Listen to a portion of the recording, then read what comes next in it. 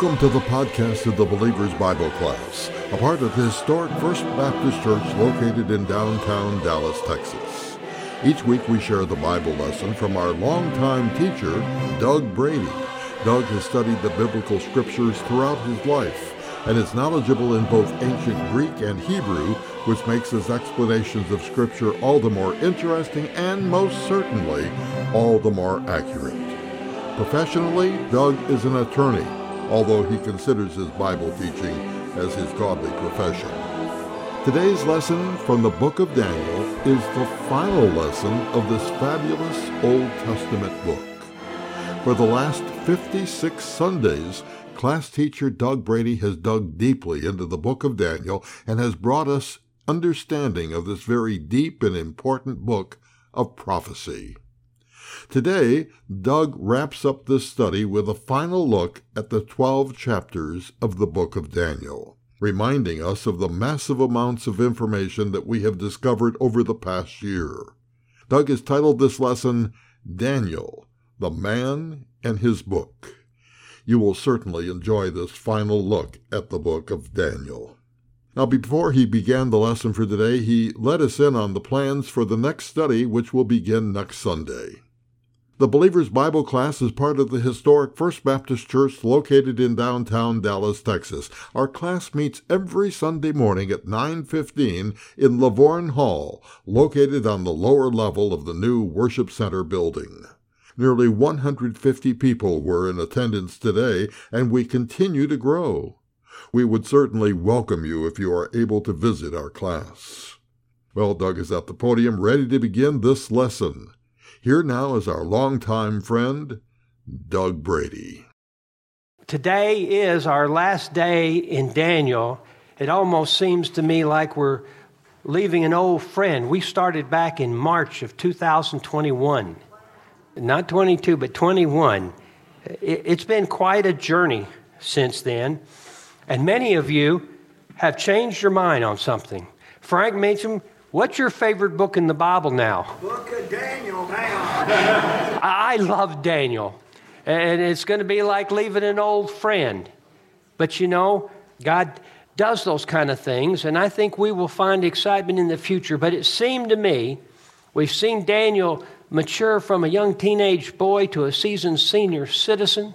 We've seen him navigate from satanic trap to demonic ambush over and over again. And along the way, we received some of the most far-reaching prophecies anywhere in the Bible. And yes. Can I ask you a question? What do we start next week? Good question. I was debating whether to say something about that right now. Let me ask you this, Hayes. Was there a time when America was a Christian nation? No, wait, I'm asking Hayes. He can't remember. This is not phone a friend. What's your answer? Was there a time when America was a Christian nation? Christian nation? Yes. I mean, we're Christians individually, but I mean... What did the Supreme Court say? Yeah. It is. Said it was. But now, would you describe earlier justice as yes, later justice not a chance? Especially like Earl Warren and what? No, you're getting me into that. Now, right now, would you describe America as a Christian nation or a pagan nation? Pagan. Now, Hayes is having trouble answering, and most attorneys do. They don't like to be cross-examined. But the fact is, we are definitely living in a pagan nation right now. Anyone who says we are a Christian nation right now is seriously out of touch. So I thought through the scriptures, is there a situation where a nation was a godly nation and then switched and became a pagan nation, and you have a believer who now has to live and abide in that new pagan nation? And I found just such a place. It's the northern kingdom of Israel. After the split, you know, whenever you have like a civil war or a split of a nation, you can almost usually count on the north being bad. And it was. They had 21 kings. Each and every one of them were evil. Each and every one of them. But there was a godly man who was living in a little town of Tishbe, and God called him to say, let's change this from a pagan nation. And his name was Elijah. Amen. And so we're going to spend about 9 weeks on Elijah. Then, where are we going after that? Hayes, I have another question for you. Does the law consider statements that a person makes right before he's dying to have a greater chance of validity than anything else? They're called dying declarations. Yes. Well, probably within 3 to 4 weeks after Paul wrote 2 Timothy, his last book, the Romans killed him. This is his dying declaration to Timothy. And we're going to study probably about 30 to 35 lessons on 2 Timothy. I think you will be amazed at the depth of that book, as everything from Paul's life is gathered together there. If you think about it, who was the greatest missionary to ever live? Who was the greatest theologian to ever live? Normally, you think, well, if you're a theologian, you're not going to be a very good missionary. And if you're a missionary, you're not going to be a very good Here is the perfect amalgamation of those two. And so that's where we are going. Good question, Hayes, even though your answers weren't too good. We're going to look back one more time at Daniel. And we're going to try and see what is involved in this man's life, in this man's prophecies, in this man's book. But before we do, let's have a word of prayer. Father, we just thank you for the opportunity to study, the opportunity to understand, the opportunity to learn. Help me, Father, to be faithful in my studying and the time that I allocate for that. And as we move forward in these new exciting ideas that you've given me, I pray that you will show us what it is that you want us to see and how to stand and be men and women of conviction. At the same time, Father, as we look back, help us to recollect what we've learned from this great book, Daniel, and to see one more time how you moved everything together. Pray these things in Jesus' name, amen. Now, when we first met Daniel, he was a young man. And when I say young man, 15, 16, 17 years old. I try to think back, what kind of maturity level did I have at that age? Kathy, don't say anything. But we see him with his 3 friends, Hananiah, Mishael, and Azariah. And we normally think that time in a young man's life for making mistakes and learning from them. But you look at these young men's lives, and you find that there is no characteristic in a young man's life that is more winning than the demonstration of wisdom in both deed and word. And that's the way that these 4 young men reacted. You think about it. They had been taken from their homes and their families. They'd been stripped of their self-esteem and made slaves of the state. And yet they were willing to wait and take full advantage of the opportunities God was going to give them and provide them. And sometimes he has to do that to us, strip us of those things, so that he can put us in a place where we really have the opportunity to serve him. Now, they are dealing with the most powerful king in the world. I want you to think of this just a second. Put yourself in a very, very scary position, and one where you might tend to feel fear. But if Jesus is standing right next to you, are you going to be scared? But he is, even when you can't see him. And these men learn to be fearless in very special ways. You see, they learned early on, number one, you stand together no matter what. You stand together as spiritual compatriots no matter what. Number two, they learned to refuse to compromise on spiritual issues and values. Refuse to compromise. Well, you don't weigh the cost? No. You don't consider the cost.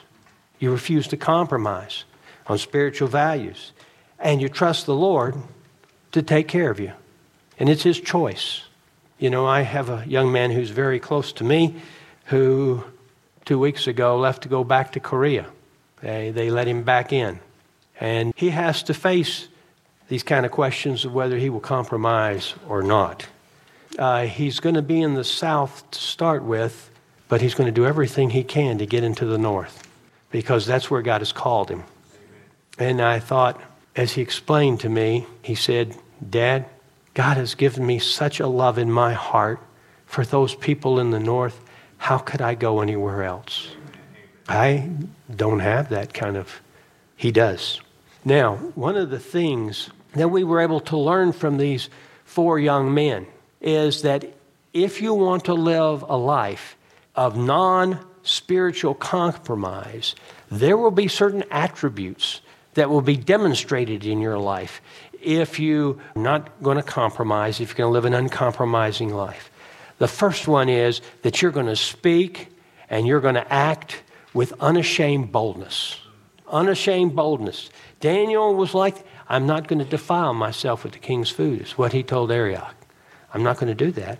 Also, you're confident in unearthly protection, that it's God's responsibility to protect me, not myself. And if he wants to take me home, then I'm ready to go. He'll carry on with unhindered persistence. Spiritual non-compromisers and spiritualists don't quit. They don't give up. They don't shade things. They have unhindered persistence. They adopt in their lives an uncommon standard. Their life is controlled by an unblemished faith. They're not unprepared for testing. In fact, they know they will be tested over and over. But they become the recipient of unlimited blessings, and you have an immeasurable influence as a result of a non-compromising life. Just think about that last one for a second. An immeasurable. Think about the influence the book of Daniel has had on you. That because that boy chose to live an uncompromising life and allow God to use him. Then, in chapter 2, we saw these 4 guys in a panic situation. Now, when I say panic situation, I'm not saying they were panicking, but I'm saying that it would be a normal situation for someone to panic. They came to learn that all the wise men were going to be killed. They'd just been sentenced to death. They didn't know anything about it. It was finally explained to Daniel just why this edict came down from King Nebuchadnezzar, that much more tenured wise men had not been able to satisfy him on explaining a dream that he had had. Daniel and his friends, they had nothing to do. And yet their lives hung in the balance. What were they going to do now? And Daniel said, take me to the king. And he got that audience. And he promised that he would return and to be able to share with the king both the dream and its interpretation. Now, did Daniel, Hananiah, Mishael, or Azariah, any of them know the dream or its interpretation when he made that promise to the king? No. But who did they know? The one who gives the dreams. And so they came back and they started a season of prayer. And I thought of something this week. If you were to look in Daniel chapter 2, it does not tell you the prayer of petition that they made to God. We got to know this, God. They're going to kill us if they don't. Please reveal the dream to us. Please give us the interpretation. That prayer, we don't know what was said. But after God gave them the interpretation with the dream, then there's this beautiful prayer of thanksgiving. He doesn't tell us about the petition. He only tells us about the prayer of gratitude. But that have some meaning as to God's perspective. It's more important not how you ask, but how you thank him when he answers. And so we saw that in Daniel's life as he then went and told the king how powerful his God was. Well, Satan doesn't like that. And he doesn't like the power of God being demonstrated to people he believed was his, like Nebuchadnezzar. So he said, you know what? I'm going to divide them. Daniel must be the star here. I'm going to separate these other 3 from Daniel, and I'll take them out first and leave Daniel alone. And so you remember, Nebuchadnezzar built a golden image and required everybody to bow down and worship it. And if you did not, it meant death. Would these 3 on their own compromise? Let me read to you the conversation between these 3, Hananiah, Mishael, and Azariah, and Nebuchadnezzar the king. Then Nebuchadnezzar, in a rage and anger, gave orders to bring Shadrach, Meshach, and Abednego.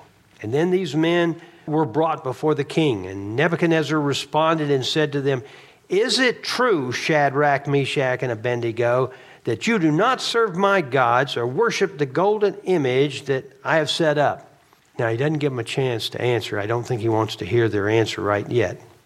He says, "Now if you are ready, at the moment you hear the sound of the musical instruments, fall down and worship the image that I have made, very well. But if you do not, you will immediately be cast into the midst of a furnace of blazing fire. And what God is there who can deliver you out of my hands?" Do you think these three young men felt the presence of their Lord standing next to them, and therefore no need to fear? To me, I have to answer yes, because of the tenor of their answer. When they said, "O King Nebuchadnezzar, we do not need to give you an answer concerning this matter.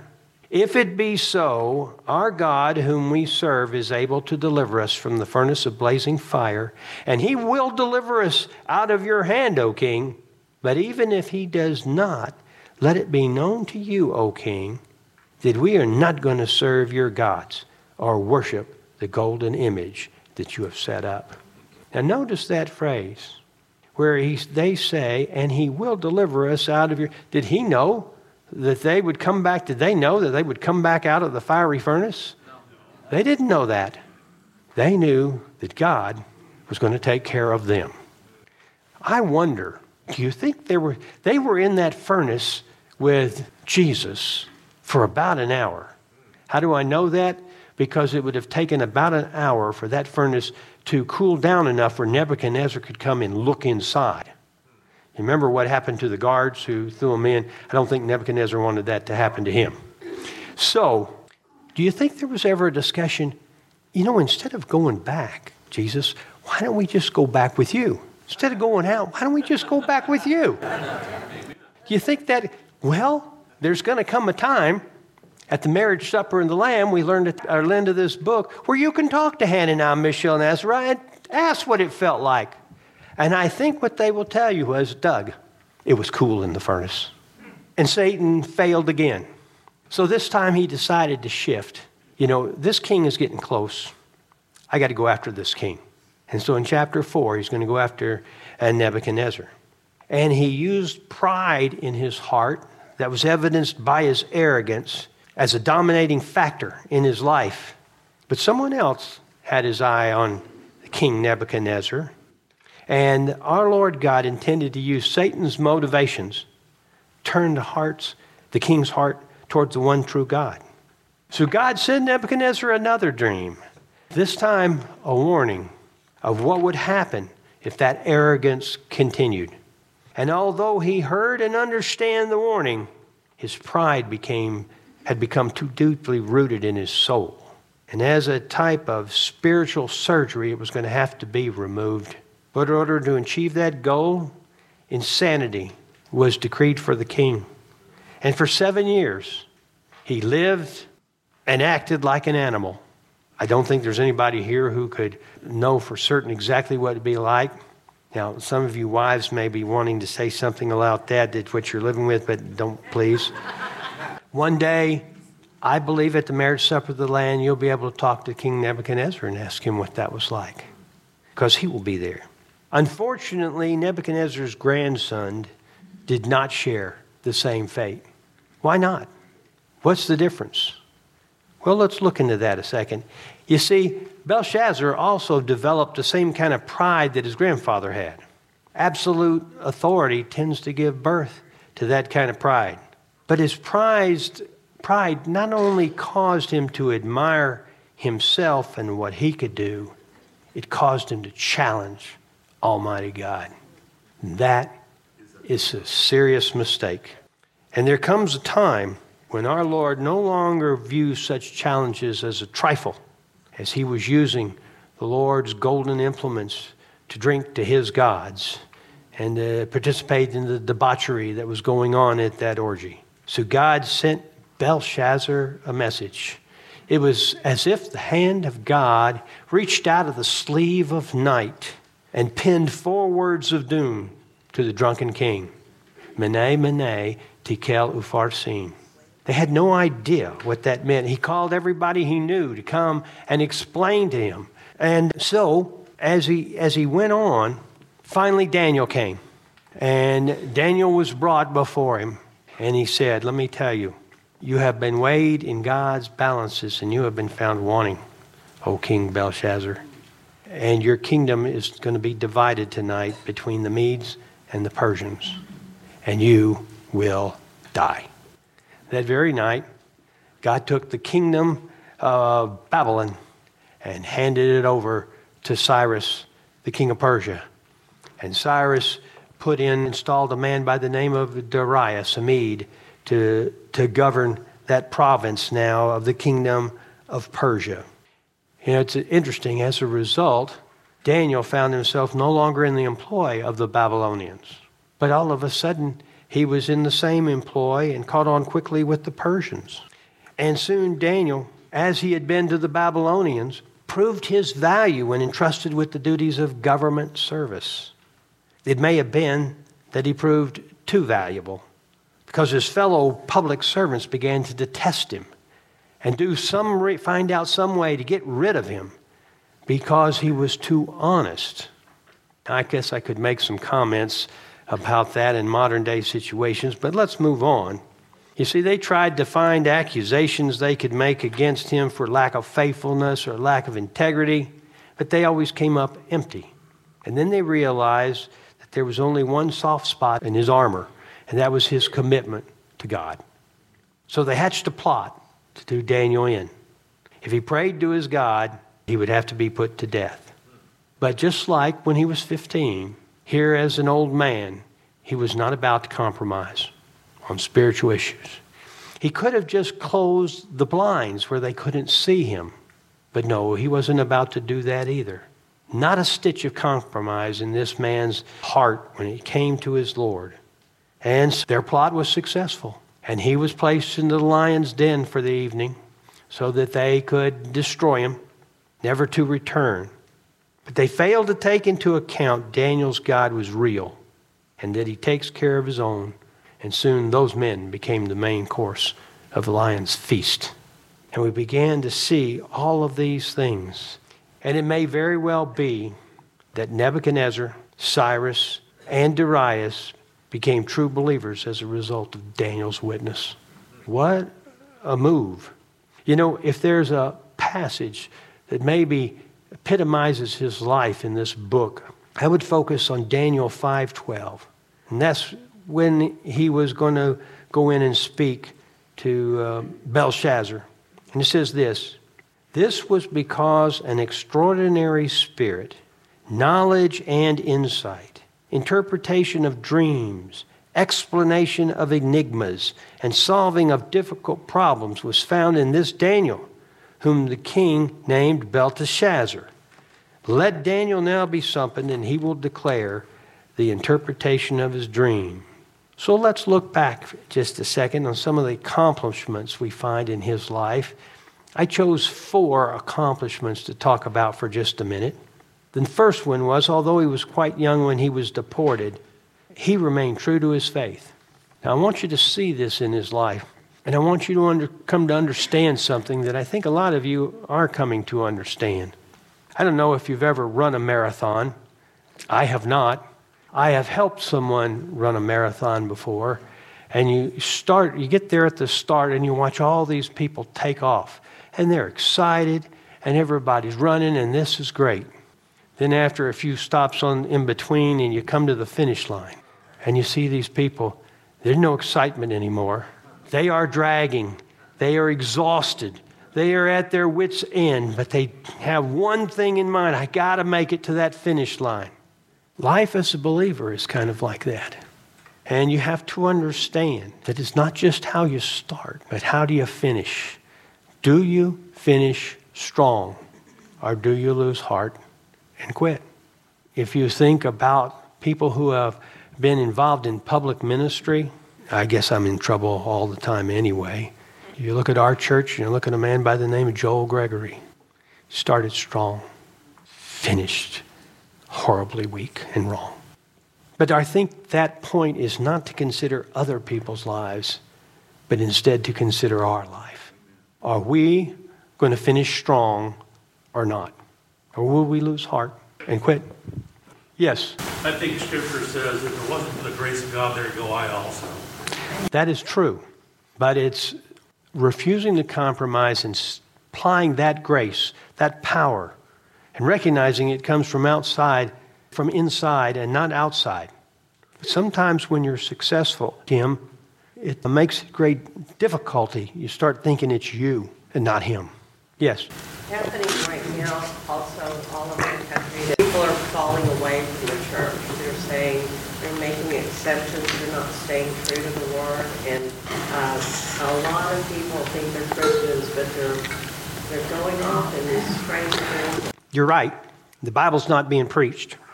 And our prophets are not standing up and pointing out sin. Yes? What was his question? His question was, isn't it the same as, but for the grace of God, we would do the same thing? But it has to do with the tenor of our faith, I think.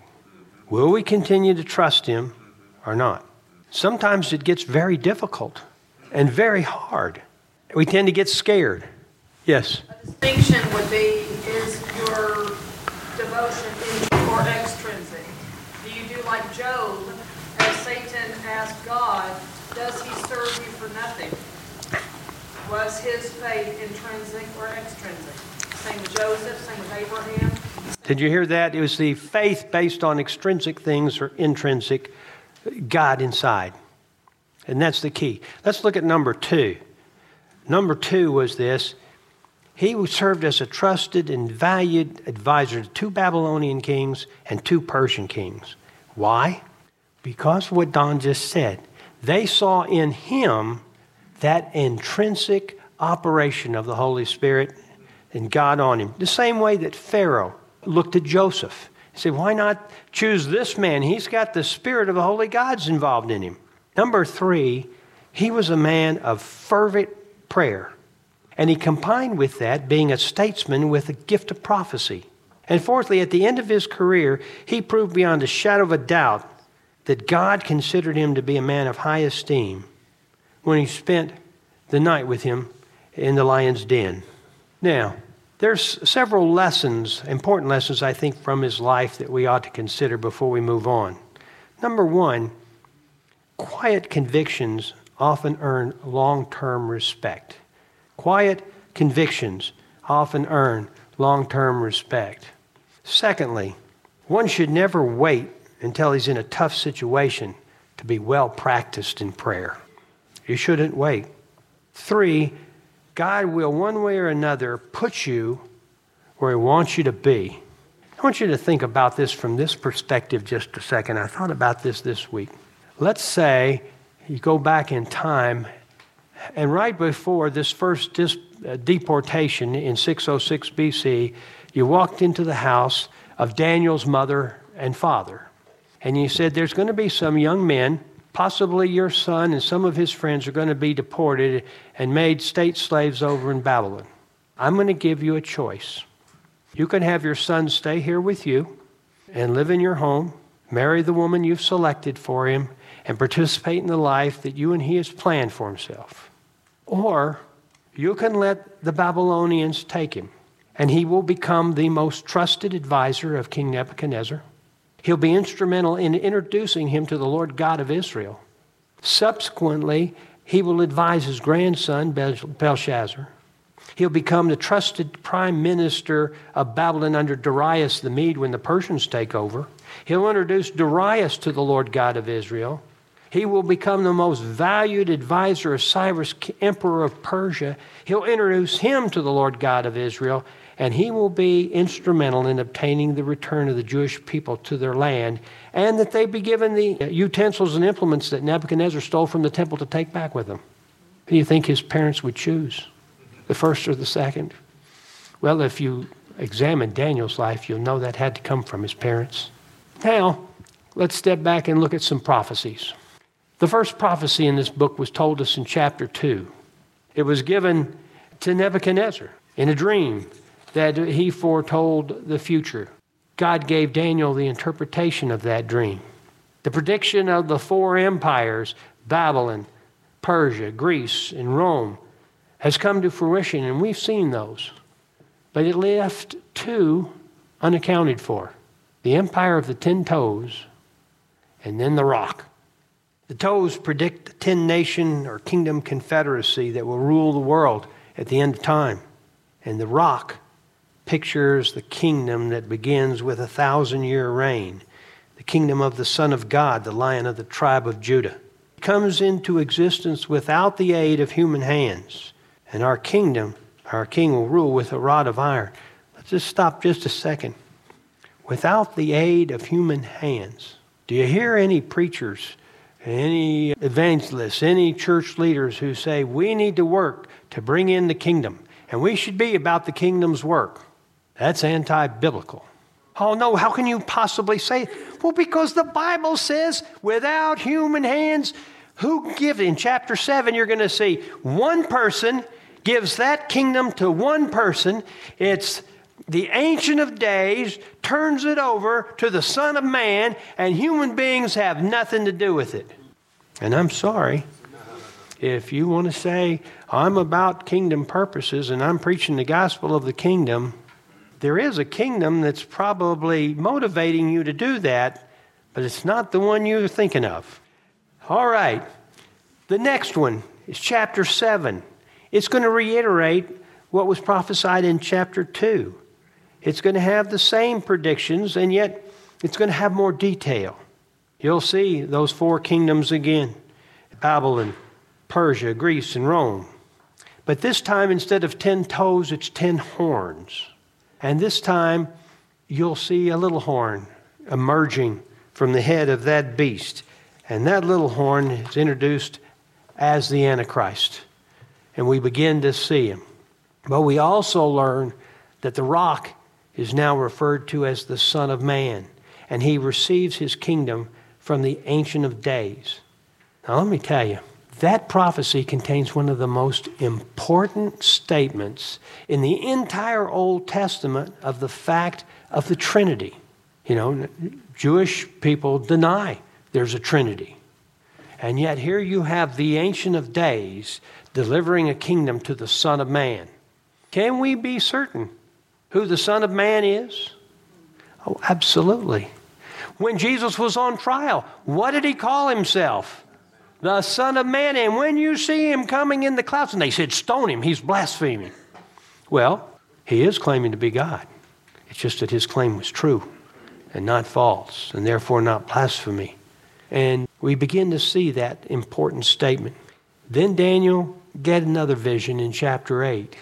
This was a more focused vision, less general. It spoke of a ram and a goat, and the prophetical focus that God gave him narrows. And it's a prophecy describing the future of Persia and Greece. And they're both pictured, Persia as the ram and Greece as the goat. But out of the goat comes one we came to learn was Antiochus IV. And Antiochus IV prefigured the Antichrist, even down to an abomination of desolation that he instituted in the temple. And we saw all of these things so minutely fulfilled in the records of history that it was obvious. Well, to the unbeliever, it was obvious this couldn't have been a prophecy. It was too exact, too accurate. And so they wanted to say it was written afterwards. We know it's not. Whether you're looking at the Dead Sea Scrolls or the Septuagint, all of those things will show you that's the case. And then we came to what I used to think was the most magnificent prophecy in the entire book, and that was the 70 weeks of Daniel. And we learned that God decreed from the issuing of a royal decree to restore and rebuild Jerusalem until the end of the Jewish dispensation would be 490 years.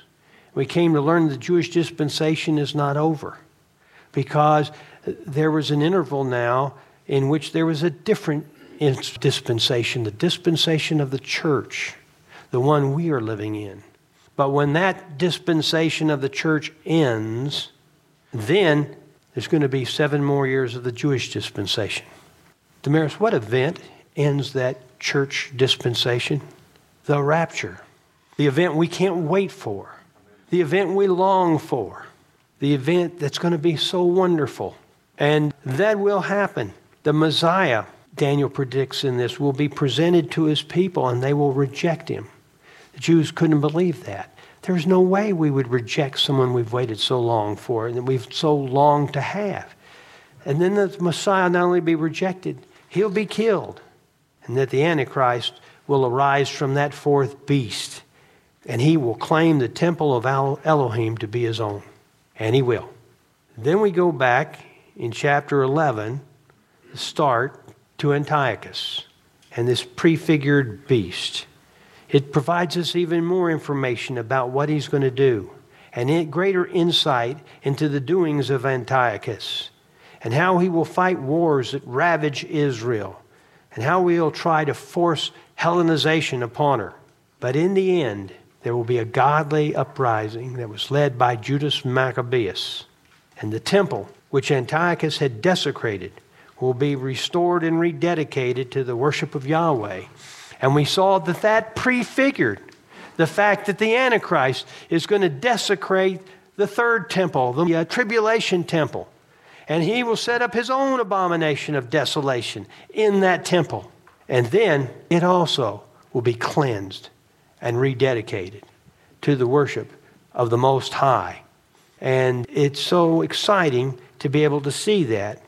Then came the final part of the vision, the last vision of the book, the one that so many scholars seem to know so little about. And we see Gabriel explain that Israel will be attacked by Satan and how she will be protected by her prince. And in fact, as I did a little search, do you know that Michael is the only one in the entire Bible who's designated as an archangel? Someone said, well, Gabriel is. Well, Gabriel has a very high... He's never called an archangel. And it may be that there is only one. Now, Satan would like to add others to the list because he loves to falsify information. But the Bible says Michael is the archangel and that Michael one day will be stronger than Satan. And Satan will lose. Daniel, in this final prophecy, explains how the wrath of God will be used to refine and to purify and to purge his people. It will not be a pleasant time. And only a third of them will make it through. But God is going to bring his people back to him just as he has promised.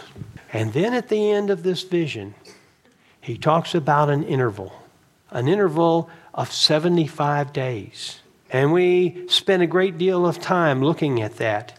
You won't find too much information about that with other people because they don't understand it. And we've had a chance to go through and to understand and to seek to realize what's going on there and why God's going to do that and why it's necessary to have this interval. And we see that now much more clearly, I think. So we reached the end of this book. And as I got to the end, I thought, if I was going to pick 2 points, just 2 points from this magnificent book in all 12 chapters, what is it would I pick that would maybe be able to help me as much as possible in finishing strong?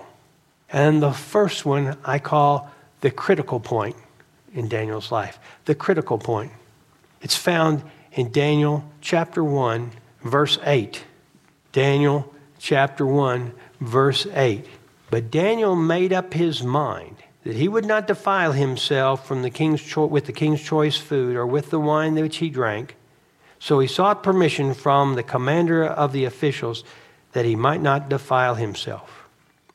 We're focusing on that phrase, Daniel made up his mind. I want you to think about it. Being marched from Jerusalem to Babylon in the first deportation, I'm certain that he went on foot, and it probably took 2 months. That gives you a little time to think, to examine what you're going to do when you get there. And Daniel made a decision at that critical point in his life. His decision was made before any temptation or test really came. Daniel chose not to allow temptations or tests that were certain to come his way to interfere with his relationship with the Lord. He knew that in order for his life to be useful to the one who called him as a prophet and a servant of the Most High, he must become radically obedient to him. Daniel came to recognize that. That was a critical point in his life. I want you to think about that. Some people could say, well, my life is over. My life is ruined. I'm just going to be a slave the rest of my life. Not Daniel. He said, the Lord's going to put me somewhere where he's going to use me. And I need to make sure I keep myself pure. No compromise. Now, it's true that Daniel made this decision, let's say, when he was 16. Does that mean it's too late for us to make such a decision? No. The critical point is now. What are you going to choose? Do you think that our nation will become more anti-Christian in the future? Yes. Do you think that your property could be seized because you're an enemy of the state? Yes. Do you think that you could be put in re-education camps so that you will learn how to be a proper human being? He's a fire. Already going You have a good testimony there, okay?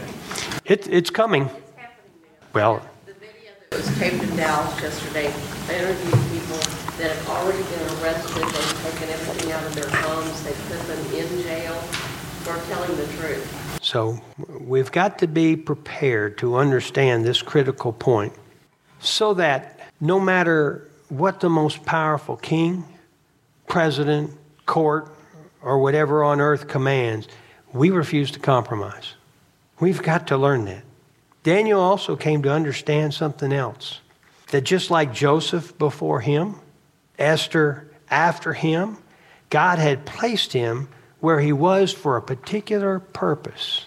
Joseph had some difficult times before he was finally elevated to where God wanted to use him. Oh, absolutely.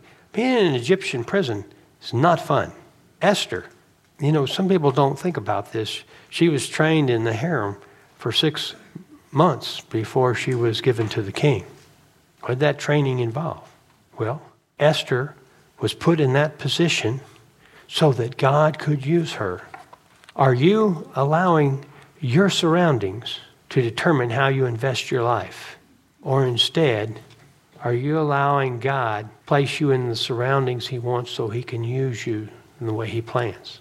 That's the critical point. Now the second, God's response to Daniel and hopefully to us. In Daniel 9:23, an angel by the name of Gabriel shows up in Daniel's living quarters. And he says, at the beginning of your supplications, the command was issued. And I have come to tell you, for you are highly esteemed.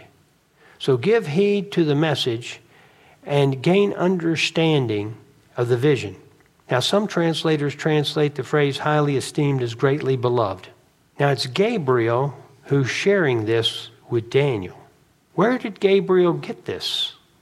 Who is this guy Gabriel again?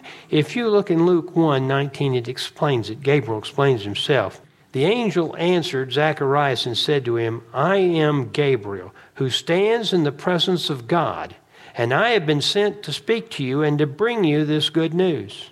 Gabriel was standing in the presence of God when God said, the command is this, go to my servant Daniel, who is highly esteemed by me, and tell him these things. So who was it who highly esteemed Daniel? God. Because of his commitment to a life free of compromise, a life built around radical obedience. Isn't that what we would like to have said about us? Could there be any more welcome words than those to hear from one's Creator? Daniel was trying to figure out what was going to happen to his people. So he did what he always did. He prayed. And God dispatched Gabriel to bring this message. There had been times before this event when Daniel's love and faithfulness toward his God had been put to the test. And now Daniel wanted answers. And his Lord was quick to provide. God wants to answer prayers of those whose heart is completely his. Do you ever say to yourself, God doesn't really always answer my prayers. You know, these other people I know, that he answers theirs, but he doesn't answer mine, it seems like. Especially this one that was so important to me.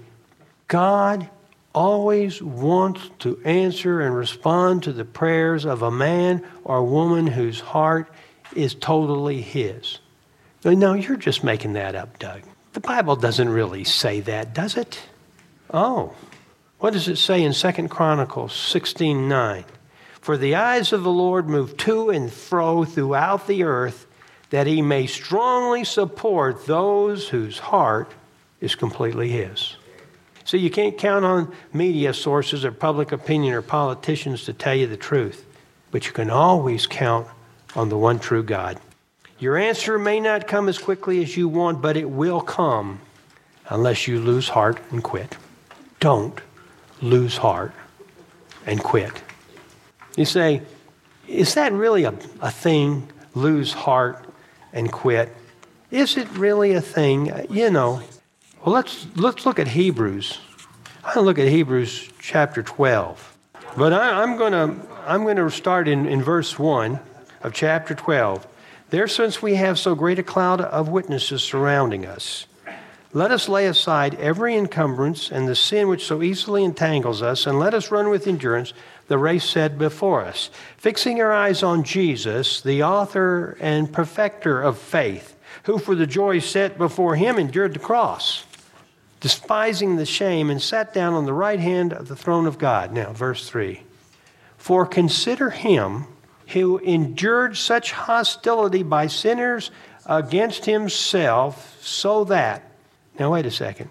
Jesus, the saying here that Jesus endured the cross so that what?